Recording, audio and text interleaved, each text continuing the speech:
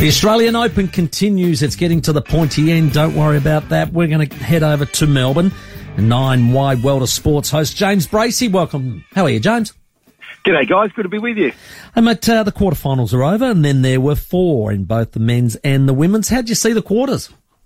Yeah, pretty entertaining, as you'd expect when the cream sort of starts rising to the top. Last night in particular, Alexander's been revved up against Carlos Alcaraz and getting him in 4. It was entertainment at its absolute best. So in the women's, few surprises that have got this far along the way, but we've got in the men's some real seeded stars, which shouldn't be much of a surprise. Yeah, look, the big one, Jannik Sinner coming up against Djokovic. Now, Djokovic just incredibly looks like he's out of gas, looks like he's struggling a bit, wins in 4 sets. You know, it just keeps going. I'm just wondering, Jannik Sinner has not dropped a set in this tournament. How's this semi-final going to play out for you? If this is the one, they all want to beat Novak. He's the one that's, that they're all chasing, and there's a gap. There's no doubt there's a gap between he and the rest.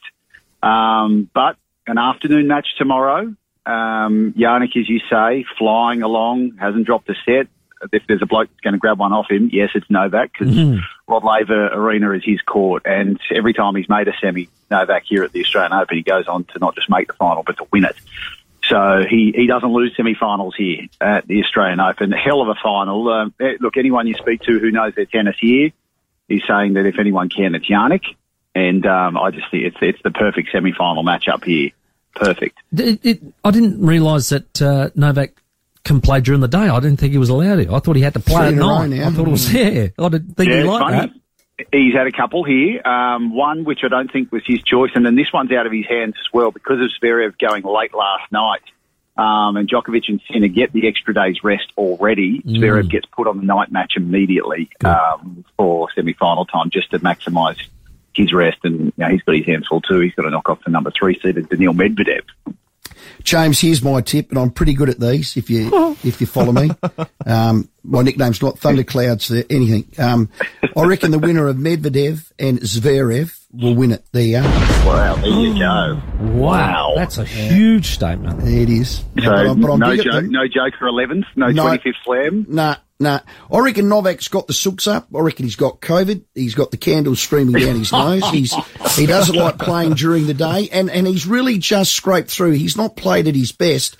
And I think if there was a mountain and he was skiing, he's coming down the other end. There you are, James. I've said it. We heard it here first. Well, you look like a genius if it all goes pear-shaped tomorrow night.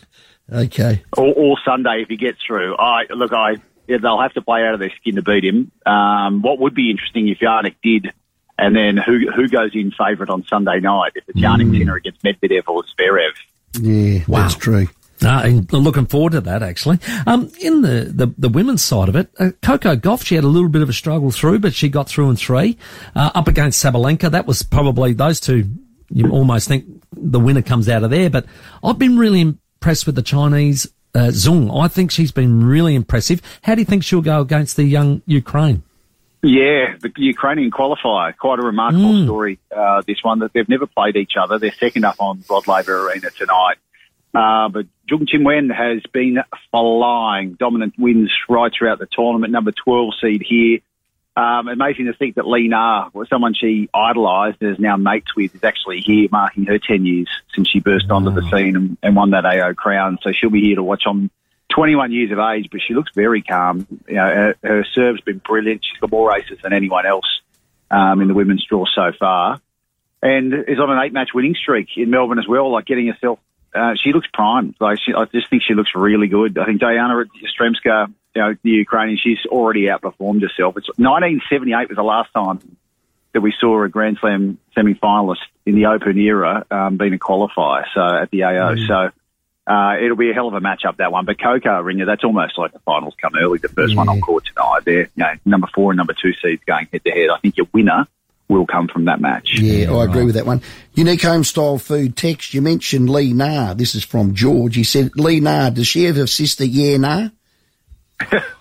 Jesus. Well, that's Good not on me, him. James. Mate, I sit here on air every night with the pronunciations I've got to go through. Yes. Mate, Barbora Krejcikova has been, Oh, that's my one this year that's really good. I was calling her Barbara earlier in the week, and then one of our commentators just looks at me and shakes their head. Last year it was Rybakina, even though it's spelt Rybakina.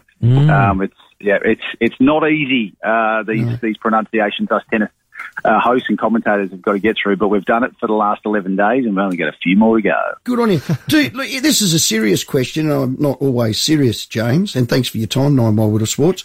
Do you do elocution lessons? Or what's that? No, word? I don't. We're just winging it and hoping for the best. Okay. We've got the best in the business around us, though, and the WTA and the ATP do help us out a lot in terms of pronunciations. Because I was told, James, if in doubt, just plough through with real confidence and just go strong with it.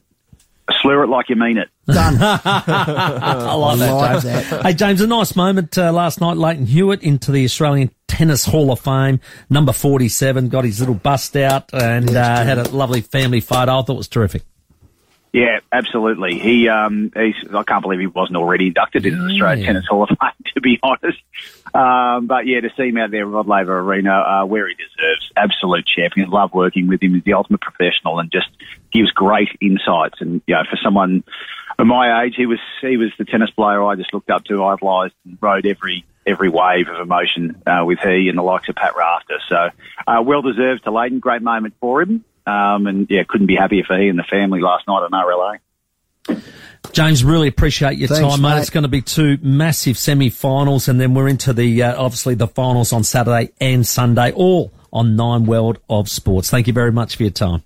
Thanks, fellas. See you tonight. James Bracey, our guest.